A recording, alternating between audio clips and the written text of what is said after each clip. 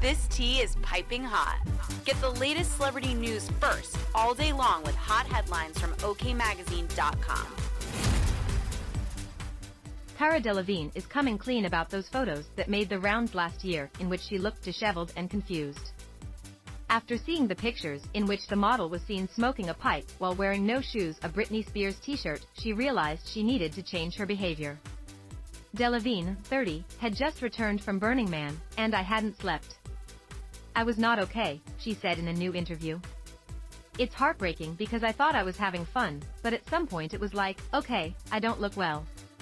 You know, sometimes you need a reality check, so in a way those pictures were something to be grateful for. The blonde beauty has struggled with drinking for a long time, and she recalled her first experience with alcohol at 7 years old when she was at a family wedding.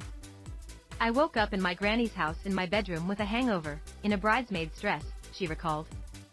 I'd gone around nailing glasses of champagne. She was later prescribed sleeping pills at 10 years old to help with her insomnia. This was the beginning of mental health issues and inadvertent self-harm, she said of later being diagnosed with dyspraxia, a disorder that affects movement and coordination. I was on medication and it saved my life, she said of having a mental breakdown 5 years later. This wasn't a chemical imbalance as much as it was a full trauma response.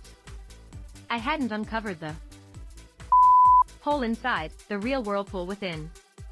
And I still think there's a part of diagnosis and labeling that is damaging. There were so many times that I was encouraged to take this or be put on that. During COVID-19, the actress was living with then-girlfriend Ashley Benson, but when they split, she felt really alone. It was a low point. I just had a complete existential crisis. All my sense of belonging, all my validation, my identity, everything was so wrapped up in work. And when that was gone, I felt like I had no purpose. I just wasn't worth anything without work, and that was scary, she admitted. Instead of taking the time to really learn something new or do something new, I got very wrapped up in misery, wallowing, and partying. It was a really sad time. Things spiraled out of control when she flew to Burning Man. There's an element of feeling invincible when I'm on drugs, she said. I put myself in danger in those moments because I don't care about my life. I would climb anything and jump off stuff, it felt feral. It's a scary thing to the people around you who love you. Fortunately, the star's pals were by her side and tried to get her the help she needed. I have so many friends, she noted. They ride for me and I love my friends so much, but it felt like a lot of the time, they were shallow relationships only because I wasn't able to be honest about the things I was going through. I didn't want to burden anyone. It was also like, what if people leave? If you ask any of my friends, they would say they'd never seen me cry. From September, I just needed support. I needed to start reaching out. And my old friends I've known since I was 13, they all came over and we started crying. They looked at me and said, you deserve a chance to have joy.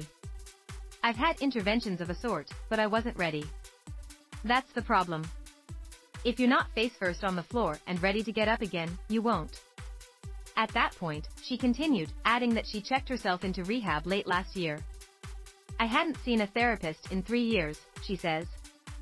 I just kind of pushed everyone away, which made me realize how much I was in a bad place. I always thought that the work needs to be done when the times are bad, but actually the work needs to be done when they're good. The work needs to be done consistently.